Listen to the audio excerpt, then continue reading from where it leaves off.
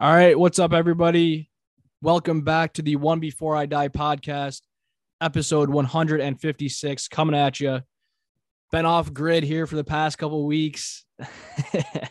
As so first and foremost, I'd like to apologize for the lack of episodes the past couple of weeks. But if I'm being honest, Ethan should be the one apologizing here. I mean, this kid's been gallivanting around the Here we the go. country.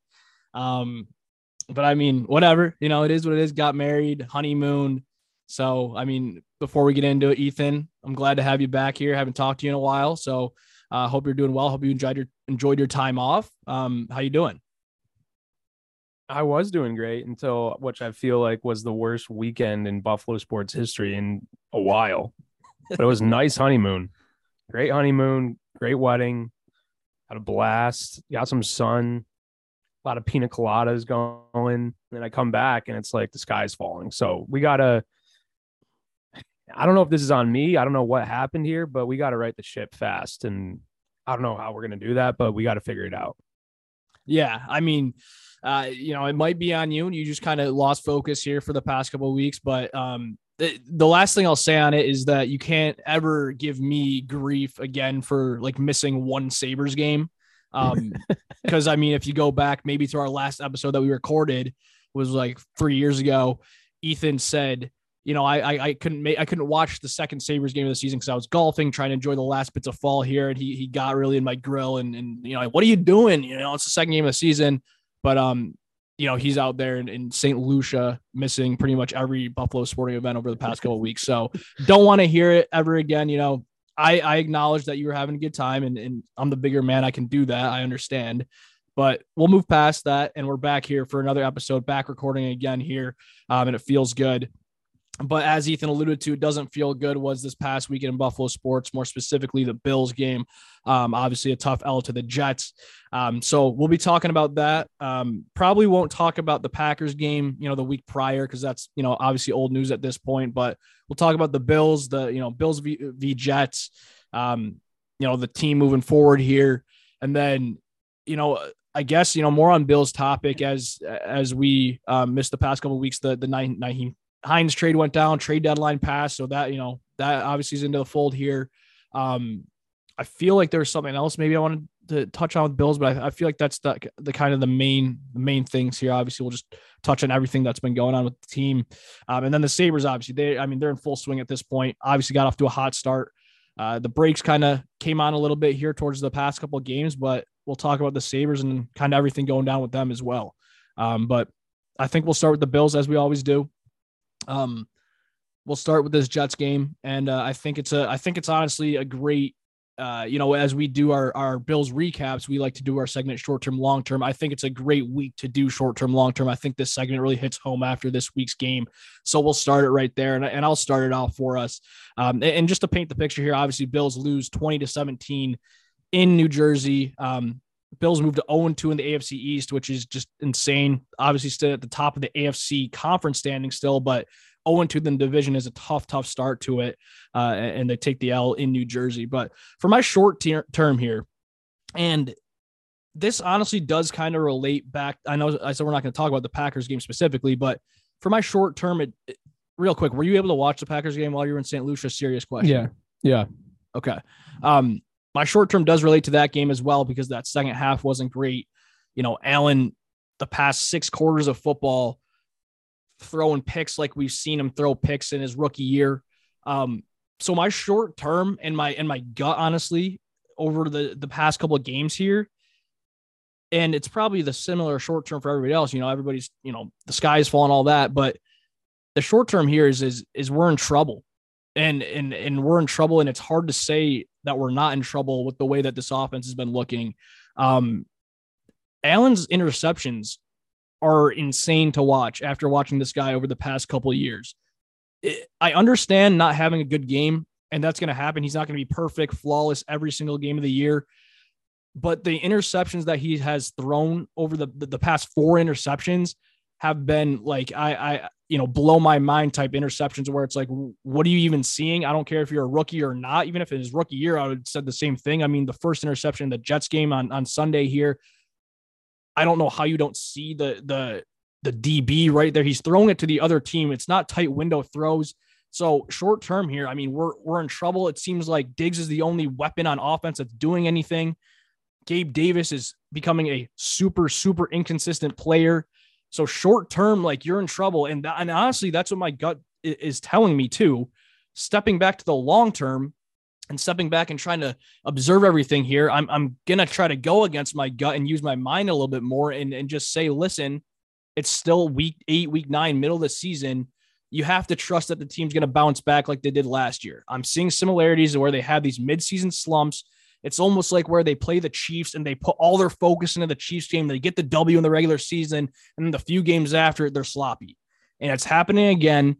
And you have to realize, or you have to step back and say, and you have to trust, regardless of what your gut thinks right now. Because for me, my gut is like, I am nervous, but I got to trust Allen and the offense and this team to get it on track. And so you can't lose hope there. I still think that, they're going to be a deep, deep playoff run coming. I don't know how you don't think that after watching this similar stuff kind of happen last year with them losing to Jacksonville, but it is worrying, but I'm taking my mind over matter here and still trusting that this team is a serious Super Bowl contender. Now, the other thing that I did remember here, what I want to talk about was Allen's injury that we can get into later. Who knows how that, is going to play out over the next few weeks, but I mean, tough to watch. And I am like worried right now, short term going into the next couple of weeks. I want to see how this team responds, but to be honest, like I'm trying to use my head to think about this, and I'm thinking this team is going to be A-okay. You cannot overreact too much, and that's why we do this segment. I think, like I said, is the perfect segment for this week's episode. You just got to have trust that this team will figure it out, and that this guy in Josh Allen will get back to his MVP level of play that he's been showing, at the start of this season.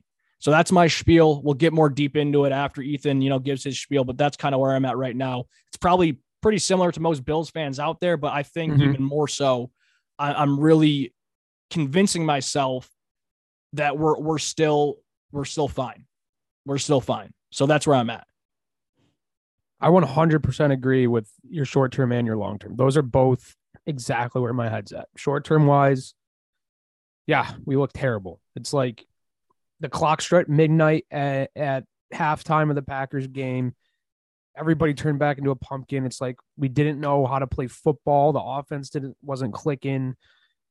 Our weapons just don't look dangerous anymore. Nobody's getting open besides Diggs. The offensive line is starting to get bullied around a little bit. Defense, we can't stop the run again. Like this is turning back the clocks to last year when teams would just pound it down our throats. It was a complete 180 from the first 6 games of the season. Long-term wise, I agree. I mean, if you look at what happened last year, it's pretty much lining up to the same script as last year. We lost an early game to a team we should have beat. Dolphins this year, Steelers last year. Allen bounced right back and played amazing. We beat the Chiefs in a super emotional game that came down in the last second. Everybody's like, oh my gosh, who's going to beat this Bills team? We have a bye. And remember last year coming out of the bye, said the same thing, right? Last year, I think I called it Murderer's Row, where there was like those 3 games that were coming out of the bye. And I think we opened up with a sloppy win against the Jets. And that you could kind of say that we opened up against a sloppy win against the Packers. I know we ended up winning by 10, but that game should have been 35-7. That should have been a blowout. We played terrible in the second half. That was a sloppy win. And then we followed that up last year with a loss to the Jaguars that nobody predicted. And we do the same thing this year. We followed up with a loss to the Jets that nobody predicted. We were 11, 12-point favorites going into the game. And so the script, I'm not overreacting at this point. The one thing, though, is I am extremely concerned about Josh Allen's elbow. I have no idea what is going to happen. Because, if that didn't happen, I would be A-okay. He's going to be fine. We know what Josh Allen is. Every quarterback is going to have a bad game. I mean, Patrick Mahomes didn't look that great last night, right? The Chiefs took the Titans to overtime. So these quarterbacks they're not going to be throwing 4 touchdowns and 300 yards every game. Like, that's just the NFL, right? Things happen. The Jets have a really good defense. Credit to them. Like, you just got to call a spade a spade. That defense is very, very good. It's not good enough where the Bills offense should not be putting up less than 20 points on them. But that defense played great, and their D-line dominated us on both sides of the ball in the trenches. But that elbow, I will tell you right now, if Josh Allen, if he misses an extended period of time, then it's time to hit the panic button, because we all know what we have in Case Keenum behind him. We saw what he did in preseason, and we talked about this, right? We talked about this in August. If Josh Allen goes down for an extended period of time, we are royally screwed. I mean, I would probably say if Josh Allen misses time, the Bills immediately become the worst team in the AFC East. Would you agree with that? Wow. Yeah, they're definitely bottom two. I mean, I would stacked up with all the injuries, stacked up with all the defensive injuries. The way the defense is playing right now, they have the worst defense in the AFC East. Maybe not. The Dolphins kind of got smoked by the Bears, but still, it's hard for me to pick another defense that they're better than right now. How that defense is playing. Let me ask you this, because this is where I was kind of giving my spiel, where I said I'm gonna go with my mind over my gut, and when I kept saying my gut is the fact that, like, because you just went over how you're not worried about Josh Allen, he's gonna bounce back, which I said my long term this guy will be fine, but the reason I keep saying I'm going against my gut is because it's almost different than last year's struggles, where, like, I guess my question is, what I'm saying is, do these interceptions give you any, like, pause or anything? Because and again, I'm trying to step back and convince myself it's not giving me any pause, but the struggles aren't like, oh, the team's not moving the ball because Allen's not having any time and he's not getting any help. It's more so, which I understand the O-line didn't play well this past Sunday, which that D-line of the Jets was really, they played really well, getting a lot of pressure. But it's not like Josh is running like his head cut off, which I feel like that was kind of last year, where it's like, we need to get this guy Josh some help. It's more so where if we eliminate those mistakes made completely 100% by Josh, we still probably would have won these games. And those mistakes weren't tough mistakes to make. Like the past 4 interceptions that he's thrown are mind-blowing, bad quarterback play for any level. These are throws that he is throwing it directly to the other team, where there is no Bills receiver in sight, where it's not a hard play for the defense. And again, I'm playing devil's advocate here because I do think it'll be okay because I'm trusting it, but that has to give you a different feeling than, a different struggle of last year, where it wasn't necessarily Josh when they were struggling. It was kind of everybody meshed together. The mistakes now those are Josh's fault 100%. No, 100%. But I think it's a nature of him forcing the football and kind of not playing within himself. That's not forcing the ball, though, is what I'm saying. Like, if you look at these interceptions, it is. I mean, look at that Knox throw, right? That was just a total them being on the same page. If you watch that replay, Knox kept going. He was expecting him to stay flat, and he just didn't. He threw the football flat, and the guy was right there. Like, if Knox stayed on that same route, it's still not a good throw. Okay, it's not. But I'm just saying. I just think a lot of what's happening during the game it's just mind-boggling to me. I haven't seen this in a while. Is leading to him making these horrible decisions. I agree. Like, these are bad throws. And what scared me, I'm just saying the offense didn't have a flow at any point in the game yesterday before he threw that second pick that was terrible. Well, they went up 14-3. I don't know. I think after the reason I'm just playing devil's advocate here is because ultimately we're on the same page here. I'm just kind of trying to get a little back and forth here. After that second interception, which also scared me, which I'm also putting my mind over matter and saying he's gonna be okay. But after the second interception, and a big part of it was the Jets D line bullying that O line and him not having as much time as he usually does. But after the second interception, he was rattled, man. Like, if you watch that game, Josh was rattled, and he did not look confident throw. Like, he was pump faking, he was second guessing himself. You haven't seen that in years. Yeah, I think he was rattled, but my concern is, I'm wondering if it got to him because there's something physically going on with him. But it wasn't physically until the end of the game. That didn't happen until that last play. I know, but I truly believe that. I'm not convinced on that. I think that something could have happened last game. I'm not saying it was the elbow, but this is what happens when you get injured, right? And you play through injury, you're more likely to start getting injured maybe in somewhere else. That's how injuries work, right? I don't know if they're going to be calling designed runs for him though if he's like that. He was running a lot yesterday. He was, but he was also scrambling a lot, and a lot of those were like they didn't call a lot of design runs besides that touchdown. They called a couple. No, I know. I'm playing devil's advocate here. And Josh is the kind of guy he's gonna go to Dorsey and be like, let me run the ball. Like I'm churning out yards. Like that was our best offense yesterday was Josh running the football. And so he's gonna go and be like, give me the ball, let me put it in my hands and let me do my thing. He's not gonna worry about him being injured or anything like that. I think my concern, I'm not concerned. Let me put it this way. I'm not concerned with him throwing these bad picks. I'm not worried about his decision making. His decision making was terrible last game. I think he can bounce back from that, and he will bounce back from that. He's proven that he can. I think he's forcing it, and he was doing the same thing in this period of time last year. Sure, he wasn't throwing terrible interceptions like this. Like we didn't see any picks like that last year. But if you rewatch that Jags game, he was forcing the ball so many times, holding on to it for long periods of time. Right, the offense just had no flow to it. It was very similar to that Jacksonville game. Now, having said that, if the reason that he's throwing these picks is because there's something physically wrong with him, that he's playing through some sort of injury that we don't know about, and something's tweaked, then I'll be concerned because that's like out of his control at this point, right? Like there's just something not right with his body where he doesn't feel confident where he can get the ball there, or he doesn't feel like he can move his feet in a certain way to make a throw. And I know everybody's going to say he's going to be fine. Like after he injured it, he threw it 70 yards on the money to Davis or whatever.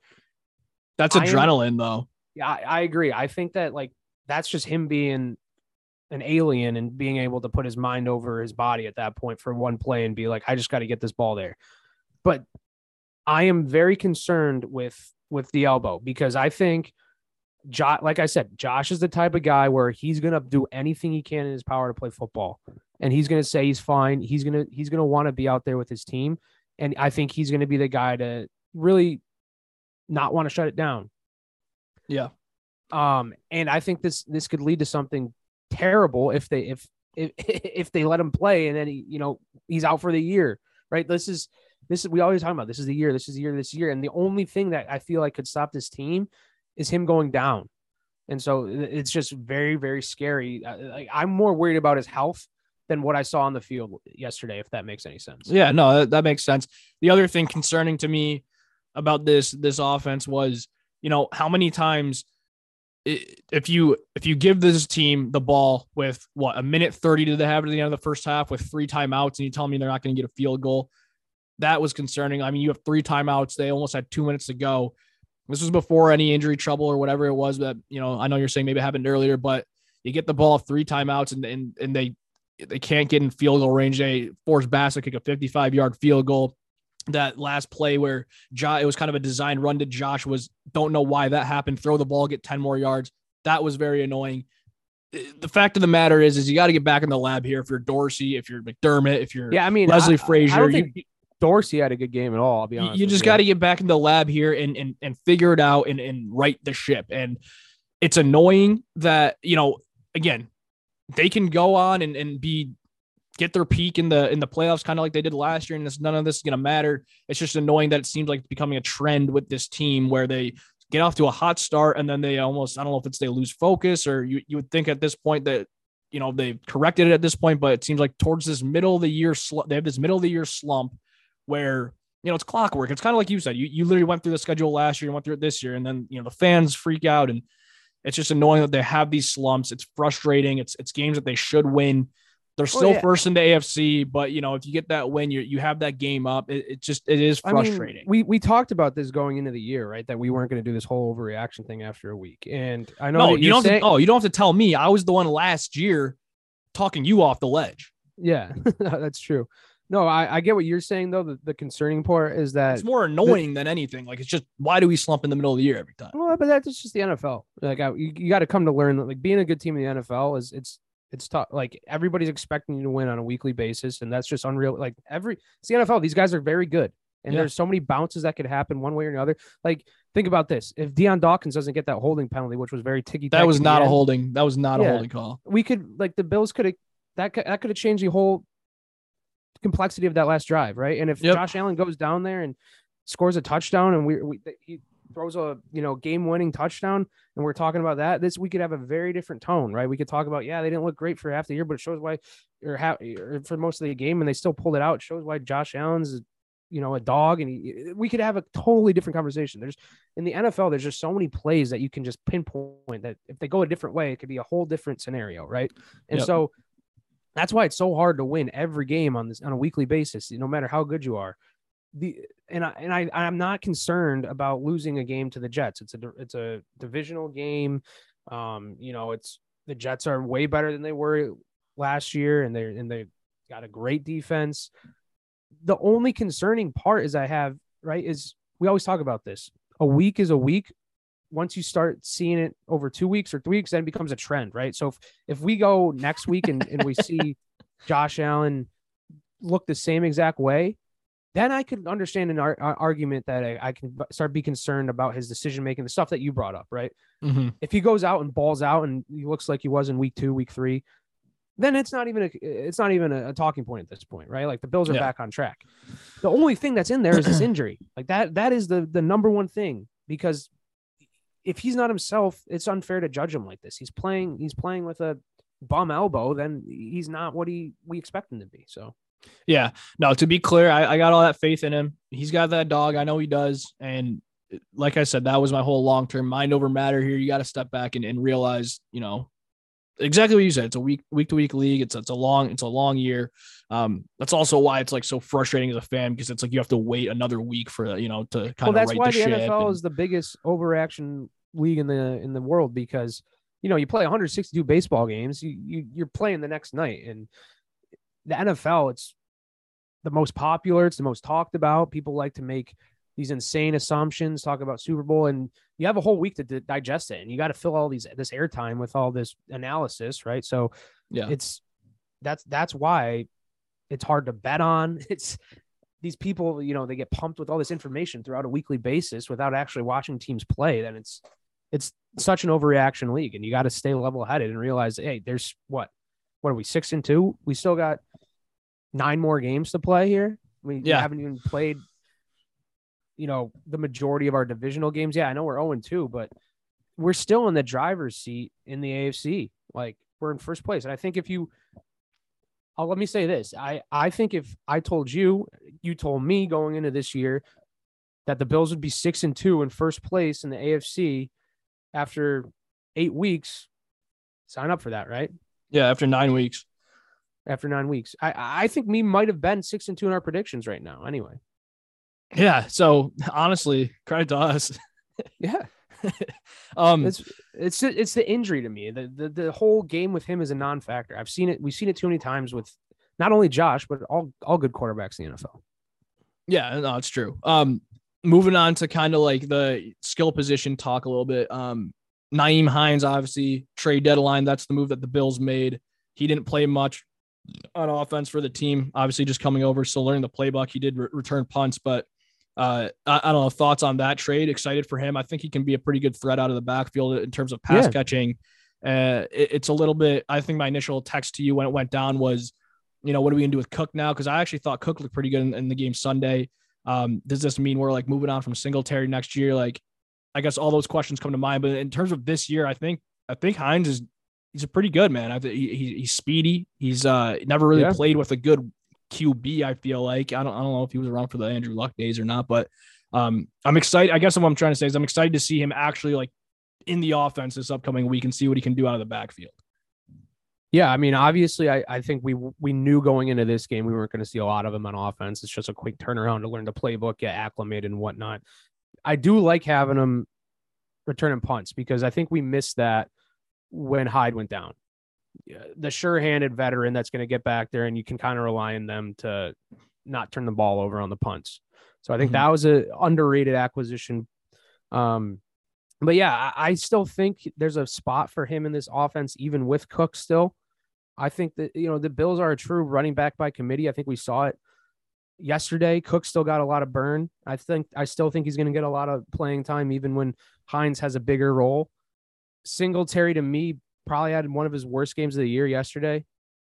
He was really, I don't know. kind of I think he's been non-factor. playing pretty well this year, though. It's just, I guess it's just a crowd. Obviously, the Moss trade back to them, like you knew he was kind of like out of the picture at this point. Like that was just something Yeah. that he wasn't going to play. But I guess what I'm saying is like those three running backs is, I think it's the Bills' philosophy to not really like lock someone down long term, and who knows how much Singletary's going to demand. But I don't know. I thought Singletary's been having a pretty good year. I know I've been down on him, and we're always kind of talking about these running backs, and it's obviously committee, like you said. But I don't know. I didn't think he was really the issue yesterday at all. No, I wouldn't say it was the issue. I just didn't think he was that big of a factor as he's been in the last couple of weeks. I thought he has been playing well. I just thought he took kind of a little step back yesterday. There's a couple plays. There's this one screen pass that really sticks into my mind where he had blockers out in front of him and he just ran into the linebacker. And I'm just like, come on. So, yeah, I like the trade, and I think it's going to be a good acquisition for the offense, going to add more speed to the offense. Now, having said that, I mean, he's not the weapon that we've been talking about, right? And we're going to talk about these weapons. We were talking about how Josh Allen looked yesterday, but outside of Diggs, man, there was nothing going on.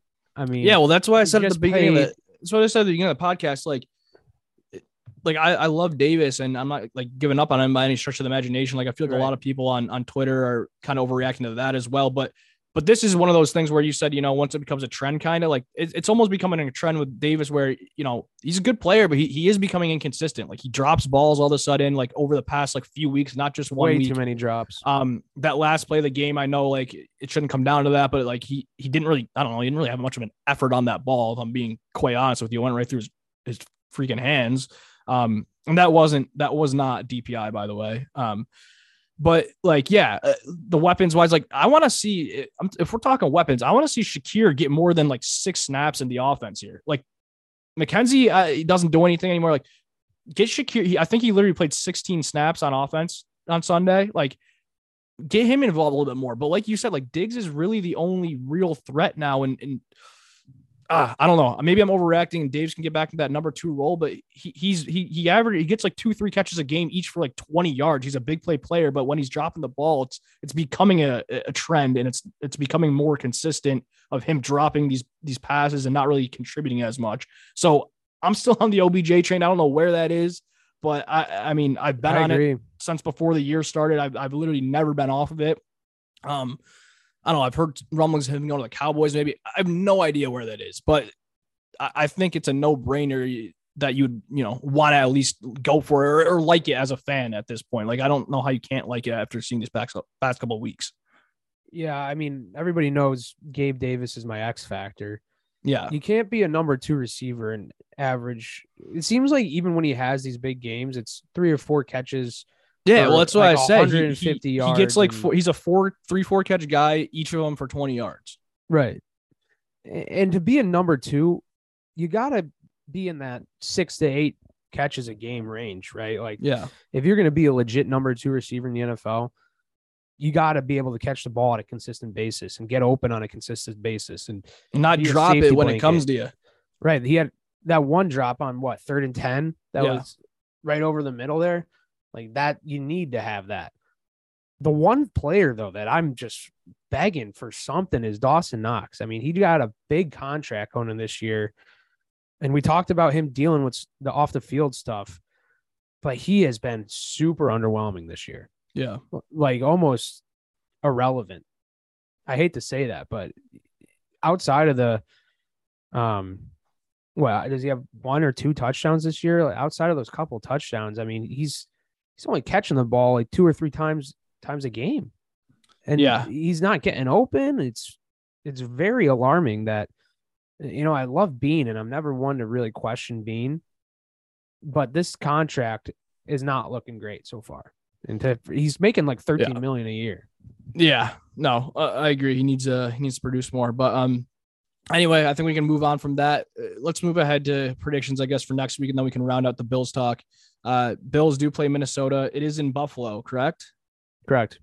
It is in Buffalo. The next 2 are in Buffalo. Next 2 are in Buffalo. So home against Minnesota. Minnesota 7-1 on the year. They get it done. I think they have the most one-score wins in the entire league.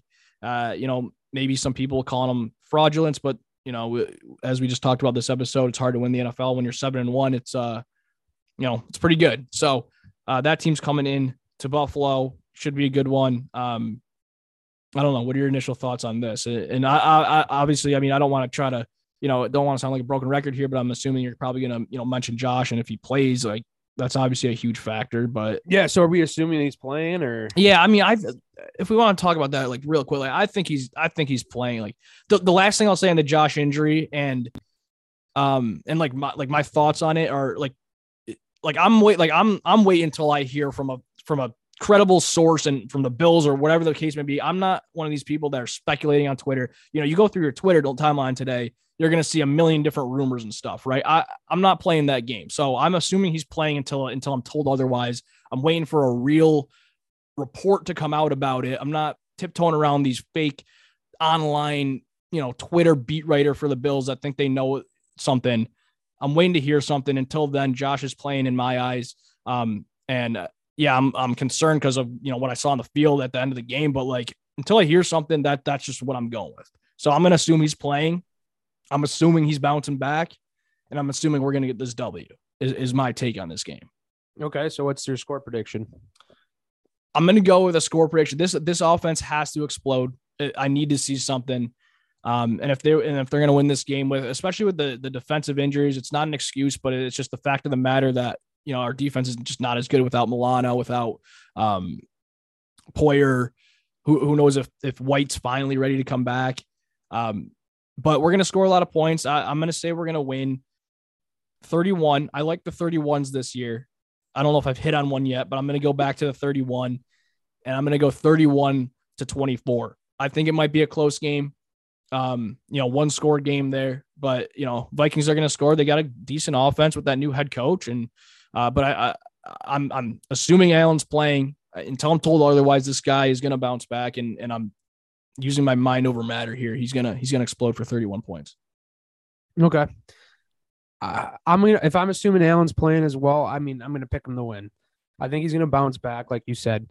I think Milano and Poyer are gonna play. I don't know why I think that, but I just have a hunch that it's gonna kind of be like a rally of the troops type of game. I think McDermott he knows these situations, right? I think he has a sense of the fan base, sense of the city when people start sounding some alarms, and it's really surprising how many alarms are being sounded in this Bills fan base so quickly that are not.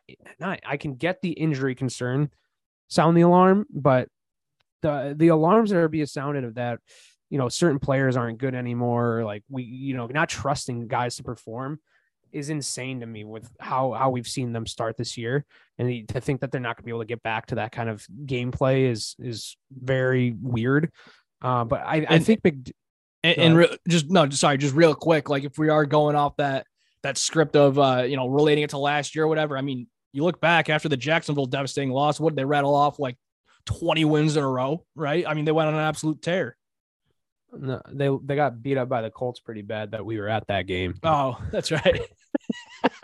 Well, didn't they finish the season just winning like every game after the Tampa I think game, it was maybe? After that Colts game they rattled off a bunch. Well, they lost to Tampa though, which we were also at.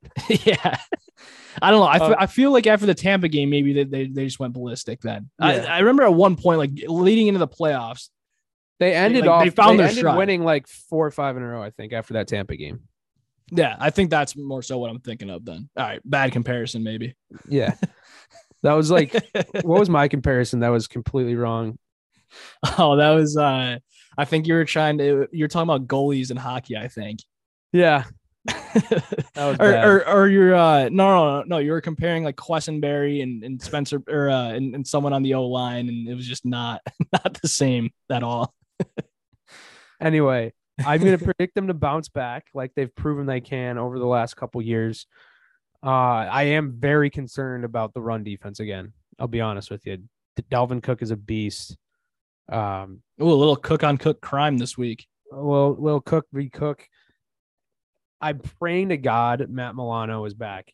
I think our defense got exposed without Matt Milano. And What's Jaquan Johnson? Yeah, he didn't play well. Terrible.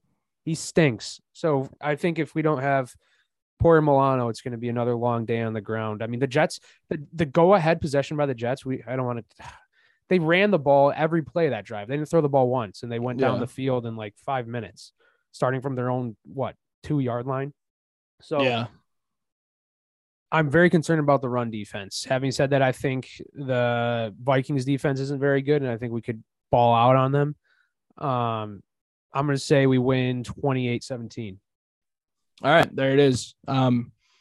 Predictions for the Bills. And let's move on to some Sabres hockey talk. All right, moving on to the Sabres here. What are we, 10, 12 games into the season at this point? I think 12 games into the season. Yeah. Or are we 7-5? Started out 7-3 through the first 10. I think it was the best start in the Sabres season in I don't know how long, but there was some stat that I think I heard the other day. Tough 2 losses in our most recent games to Tampa and Carolina. And I mean, if we're talking about defense and Buffalo sports, we're talking injuries, right? I mean, yeah, God, this team is riddled on the back end. But before we get into all that, I mean, I think we just got to talk about the start of this team. I don't know the way it's just been great to watch. It's a switch up from a lot of Buffalo Sabres teams in the past here where we're more worried. And I'm not even saying, I guess in the past, like nothing was good offense or defense, but I mean, it's a high flying team.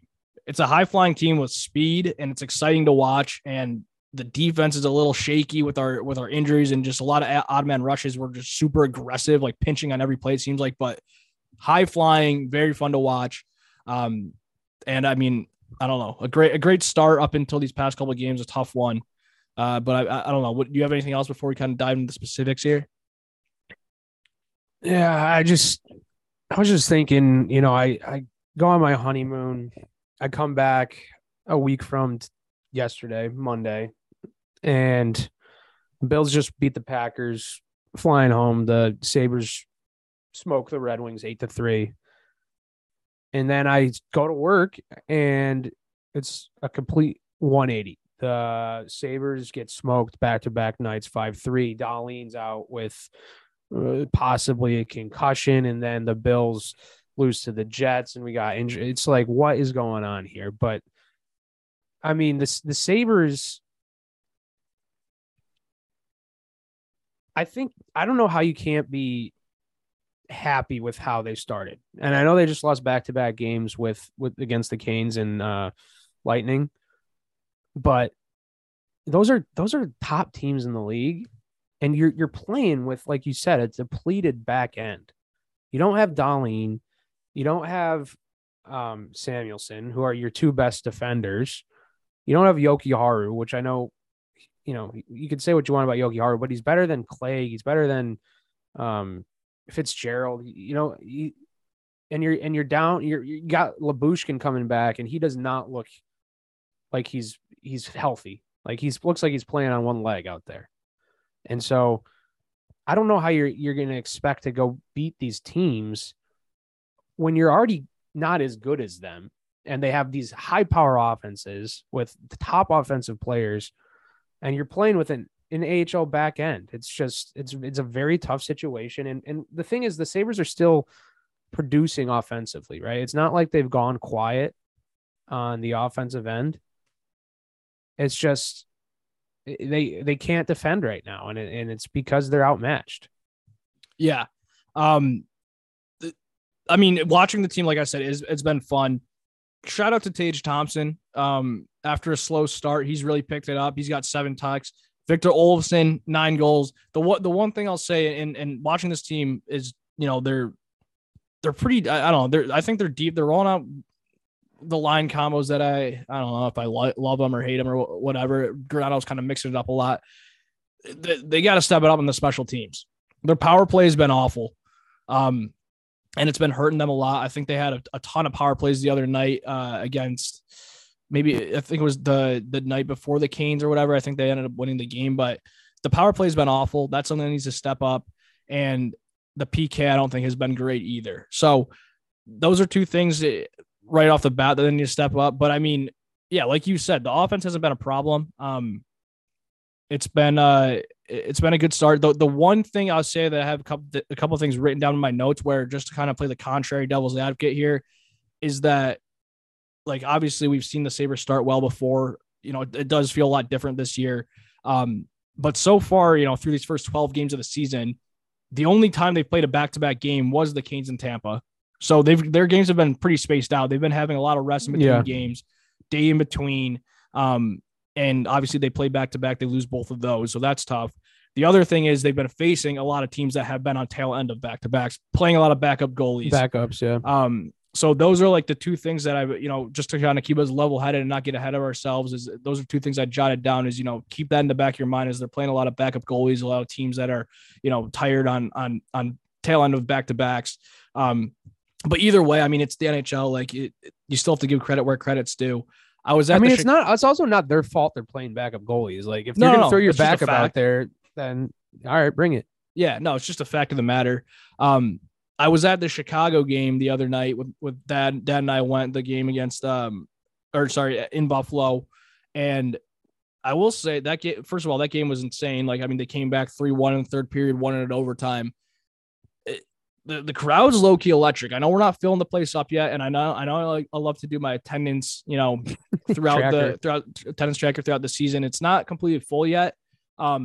But I think we're kind of getting back to that, you know, Sabres hockey. I know we've been damaged by the Pegulas over the past couple of years, but that's also just the other nice thing to see throughout the season so far is it seems like this team is starting to like grow this fan base back to where it needs to be. And it was a lot of fun being in that stadium. So it's fun to watch these kids. I mean, if I'm going to pick out players here, and if we want, I know you like to do your arrow up, arrow down type things. I think Dylan Cozens has probably been the most consistent player for the Sabres. If I'm being honest here, like, I really love Cousins' game so far. Yeah, I mean, Dahlin's been solid as well, but I'm talking like, other than Dahlin, I mean, Cozens has been, I think, great. I think he's whoever he's played with, and like I said, Granato has been mixing up the lines a lot, which I think I said at the beginning of the season where he likes to do that a lot to try to see what's working and what's not. He's playing that center position, and I think he's forming into a second line center. I think I've penciled him in as like a third line center on a good Sabres team moving forward. I think he's starting to show me that he can be a second line center no matter who's playing on his wings, and he's contributing on the stat sheet, also two-way guy. And I think he's slowly becoming probably our best faceoff guy, which is another department that we absolutely suck in. But I'm going to give a shout out to Cozens here. And I don't know if you had anyone else on the top of your head, but that's kind of one guy I want to just, point out. No, yeah, I like that. I also want to say that the league is very, very balanced right now. Like, there is not a big disparity, in my opinion, if you look at the standings from good teams and bad teams. It doesn't seem like there's a ton of powerhouses this year. Does that make sense? Except for Boston. Boston and Vegas. Like, Boston and Vegas have been dominating almost every night. But outside of those two teams, it's very even. And when the Sabres were 7-3 going into these last two games, they were second in their division, but they were only like 4 points away from being outside of a playoff spot. So it's just very, very even across the board from both conferences, especially in the East. I mean, the Devils have been off to a hot start, 9-3. That's kind of a surprise. Right. And it's teams that you wouldn't expect, right? And Columbus looks terrible, who a lot of teams were like, oh, they're a playoff team, right? To me, it's kind of wide open. And if the Sabres can kind of keep some sort of pace, they could be, flirting with being in the mix towards the end. But we always talk about that, right? They always get into these hot starts, and you talked about this. It feels a little different. I'm not ready to say it's different yet. I think by Thanksgiving, we'll understand what this team is and if we can stay in that mix or not, because we do have a very, very tough upcoming schedule, and I know we're probably going to go through that. But for me, arrow up, arrow down, yeah, I love Dahlin. Obviously, it sucks that he's hurt. What is your thoughts on the goaltending? What do you? I know that you're a UPL guy. What have you seen out of the goaltending? Are you surprised? Do you like it? Is it a problem? Would you like to see UPL up here? No, not yet. I honestly think the goaltending has been fine. I think it's hard to really bash the goaltending or really make a fair take about them with, I know we slightly talked about the injuries on the defense, but if we're being honest here, like that's probably the biggest storyline with the Sabres going right now is their defense is literally banged up. Like you said, Dahlin now out, Samuelsson and Jokiharju have been out. They're playing AHL defensemen. I mean, we're giving up a ton of shots. We're not only just giving up shots, and this even happened, I think, before the Samuelsson and Jokiharju injuries. And I don't know if it's Granato's coaching style or if he's just like, I know he's a big on, hey, you go out and do your thing. But yeah. RD are super, super aggressive, which I don't necessarily like I like the high flying aspect, yeah, but we give decision-making aspect. Yeah. We give a lot of odd man rushes up. I mean, if you go through and like watch the tape on these games, the past 12 games to open the season, yeah, I'd love to count the odd man rushes because it seems like there's 2-on-1s maybe every other third shift. So that's bad. If there wasn't a lot of timely goaltending, we might be looking at a more of a 500 record here. So I know I was just looking at it here. I think Anderson's save percentage goals against is under 3, but Comrie's is over. But you can't base it on that because Comrie's also played more. Comrie's played more, and like I said, I mean the shots are in the odd man rushes. I think the goaltending's been fine. The other take I have on the goaltending is that I think Comrie's clearly the better goaltender than Anderson. Agree. And I think Anderson doesn't look as good as he did last year. Yeah, and I think Anderson's been fine, and he is what he is, but you can tell he's slow. You can tell he's another year older. Agreed. You can tell that he's kind of out to lunch on a couple of these, these goals where, I mean, I just talked about how I was at the Chicago game, and a couple of those goals, like, I think maybe like the first, even maybe all 3 of the goals they scored were just scrambles in front of the net where like Anderson was just flopping all over where he didn't really have to go down in the first place and he just can't get back up. He's very slow post to post. With that being said, I think he's still been fine. Like I said, 2.25 goals against average. That's a very good number for, the amount of games he's played. But to me, yeah, Comrie's that number 1. And I'm fine with the way Granato is doing it. I'm fine with they're still getting a little bit more, or it's not necessarily like a 1 and a 2. Like Anderson's still playing a little bit. Comrie's still like clear that number 1. Yeah. Comrie's still clear that number 1. He's going to get the more playing time. But yeah, Anderson's been a little bit slower, but to answer your question, the long form there, I mean, the goaltending has been fine to me. I don't know if you have any thoughts on that. No, I agree with what you said there. I think Comrie's definitely better, but to my credit here, I think I kind of called the goaltending situation that we had all these big discussions about where Anderson does, like I talked about, Anderson's over the hill at this point. So I think the Comrie signing looks way better than maybe what you originally thought. You were worried about UPL not getting his shot. I mean, I think next year it's no question that it's UPL and Comrie to figure as your 2 goalies, right? Yeah, well, I don't know. Is Comrie, he is signed on a 2-year deal. Yeah. But I still think that my bold prediction, I think I called it at the beginning of the year, is still alive. Where I think UPL still might get I think Anderson's still prime maybe to get injured this year. And I don't want to put that I don't want to put that out there. I don't want that on him. Knock on wood. But I don't know. You can tell that over the course of the season, and I think I said this maybe on the podcast after the first game of the season. I said because Anderson went off that game, right? Like he made like 40 plus saves, and I said like you can't rely on this type of goaltending in general, but you also can't rely on it like specifically with Anderson, where he's the freshest he's ever been for the first game of the season. As the season goes on, he's obviously older and he's getting more tired. Like, so I think he might kick the can. Towards the end of the season, I think UPL might get that shot to come up this year. But no, you're right. Yeah. Like the Comrie signing and it has been good. He's been good. I can't lie about that. And I like to see it. It's just that defense it's been tough, man. I mean, even like I said, even with before the injuries, even with Samuelsson and those guys playing, like, again, I'm not necessarily mad about it because it's something we haven't seen in forever, the aggressive play, but it is giving up a lot of 2-on-1s, odd-man rushes, seemingly every game. So that's something that needs to be tightened up. And then again, I know I already said it, but the power play has been god awful. I want to talk about one player in particular, and I want to get your opinion on him. And that is one Casey Middlestat, where I actually think he's been a little bit better 5-on-5, but I don't know why this man keeps getting put out on the power play. I don't understand and to go, not to go back too far, because I know we haven't recorded in a while, but I do just want to. I think we were going to record maybe this past weekend. I think I was going to bring it up. I was going to say, while you're gallivanting around in St. Lucia, Donnie Granato is slowly losing the locker room, which he hasn't. He's pulled it back together a little bit. But I mean, there was this one game where I forgot who it was against. I think it was against Seattle. And it was a couple of weeks ago. It was that tail end of the road trip where they swept everything and then lost to Seattle. And, they're scrapping and clawing. They're getting outplayed by it. It was terrible. I mean, they were getting owned. I think they're I watched that one. Down 2-0, down 3-0 at one point, and then Quinn ends up scoring. He ends up scoring a pretty nice goal with a sick feed from Skinner, and it gets called back because Casey Middleset's lollygagging. Yeah, he's lollygagging. He can't get past offside, and they reverse the goal.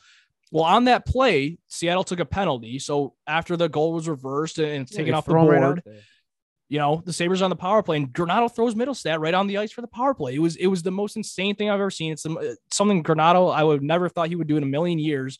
And at that point, I'm like, what are we doing here? So it's a little bit of a moot point now because it's like 3 weeks later. But I did have to bring that up. I was a little bit concerned for Granato there for a little bit, but it seems like he's gotten his wits back about him.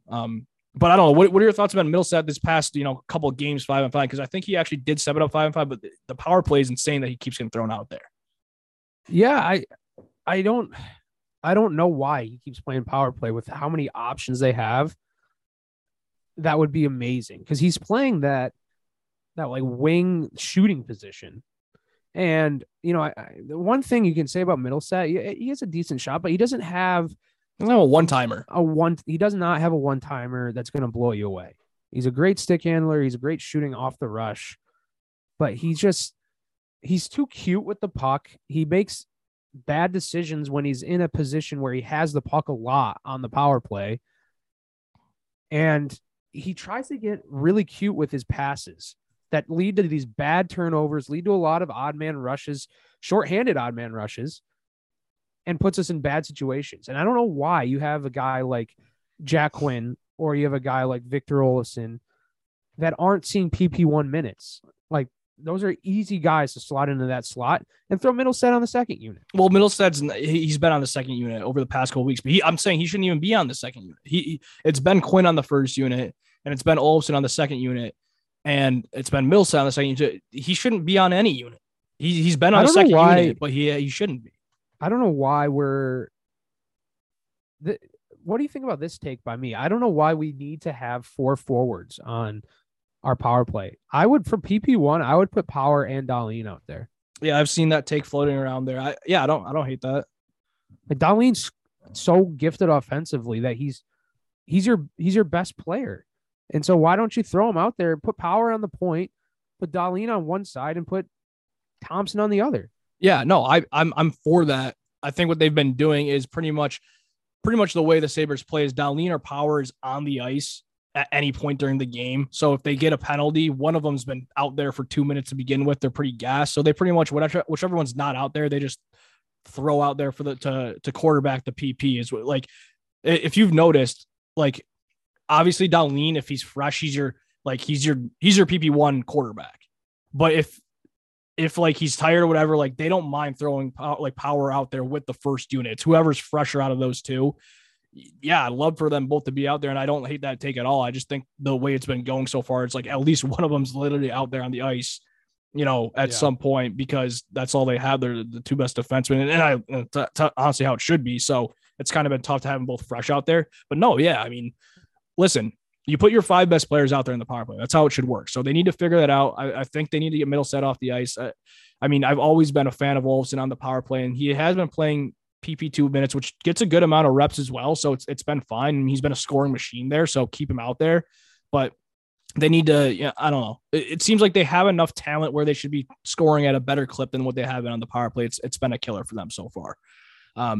But to round things out here, we got to do a little look ahead.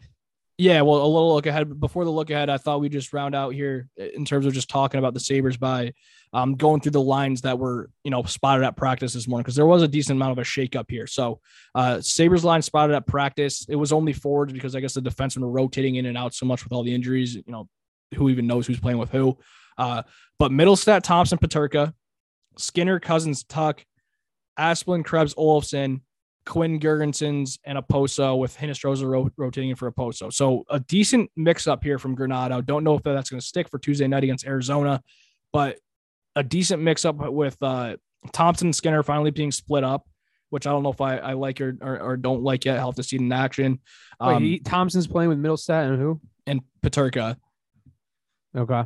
And then Skinner, Cousins, and Tuck. I think Cousins. I mean, I've obviously said I love Cousins. Him and Tuck together have been. That's another guy I want to give a shout out to real quick. I think Tuck's been super consistent. He's all over the ice this year. This guy's been. I love that line. I love the thought of Tuck playing with Cousins. Yeah, so he's been playing with him a little bit. It's usually been Paterka with him, but now Skinner, and then Asplund, Krebs, Olofsson, Quinn Gergensen, Poso, and or Hinostroza. So a little bit of a mix up there. I guess I don't hate it. You know, the one thing that I've noticed so far with Sabres and seeing the line so far this year is like, which makes me so happy, is like we're almost like so. I don't want to say like we're so deep because.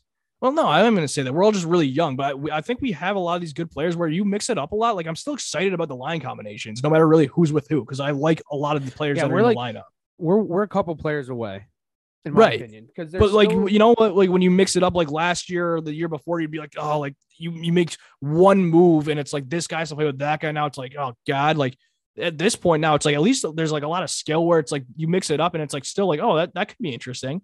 It's like interesting. Right. Like you could be like, that's an interesting combo. Like I could see them scoring. I could see them, producing. I agree. I think we have a lot more flexibility in our lineup. I just think there's a couple guys in there that I'm like, oh, if we had someone better here, if we had someone better there, it's just that third line to me that really, I feel like we could really have it's kind of like a drop off after your top six. And I'm not saying the third line that you have on there listed. It's like, I'm not convinced on Middlestat. I'm not convinced on Olofsson at this point. I know that he's scoring a lot, but he has a ton of empty net goals. I'm going to be the one Olofsson supporter because he gets way too much hate online.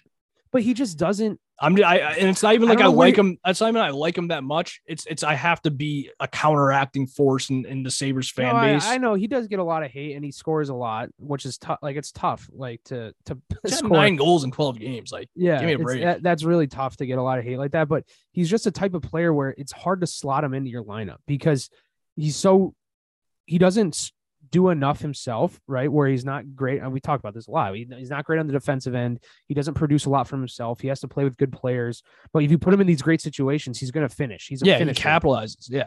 But 100%. And that's huge. It's like you can't really carve out a top 6 role for a guy like this if he doesn't have that extra gear. But he's tough to play in your bottom 6 because he's not physical enough. Or you know what I mean? He doesn't grind it out enough. So he's just really hard, in my opinion, to fit into your lineups. That's why I'm not like, you need almost like a stud third line center that's going to feed him the puck, if that makes sense. So. Yeah. I mean, no, I agree. He's a ghost sometimes, but I mean, the way he's starting the season, like you got 9 goals in 12 games. Like, I don't really care how it's getting done. That's one of those things you look at and it's like, well, that they don't ask how, they ask how many. Yeah. Yeah. But I mean, looking ahead here. Yeah, looking ahead at the schedule. They got Arizona at home, right? And then they got Vegas at home on Thursday. Yeah. And then Boston at home. So another stretch here where now they have 2 days off since it's back-to-back and they won't play back-to-back this week. That Arizona game's a must-win. I mean, must-win. That team is atrocious. That team also beat the Leafs earlier this year, which is hilarious. They have a few wins this year, but you can't lose to the Leafs or you can't lose to Arizona at home. After coming off 2 losses, after coming off 2 days rest, you just can't. Yeah. And then you got Vegas, Boston, probably the 2 best teams in the league, as we just said, and obviously Vegas, another Eichel return where Eichel's been on a tear. You hate to see it, but you got to give. I'm not going to shy away from it. Eichel's been unbelievable to start this year. He's healthy, and we never said that we didn't like him because he wasn't a good player. We've always said he's a good player, and we knew he was going to produce. But Vegas has been unreal this year, so. That'll be a good one. Hope the barn's packed for that. And then Boston on Saturday, the other best team in the league. So should be a tough week here after that Arizona game. If you that's a huge W. I don't know how you're gonna do it, but what's that? Did you just freeze? No, I said if you can get 4 points there, that's a huge W. Yeah, 4. So you're saying 4 points out of those 6. So yeah. I would agree. You have to win the Arizona game. And then if you split between Vegas and Boston, I'd be happy. Yeah, or go to overtime twice. Yeah. No, I'm with you there. Anything else on this upcoming stretch, or anything else you want to chime in here before we round out?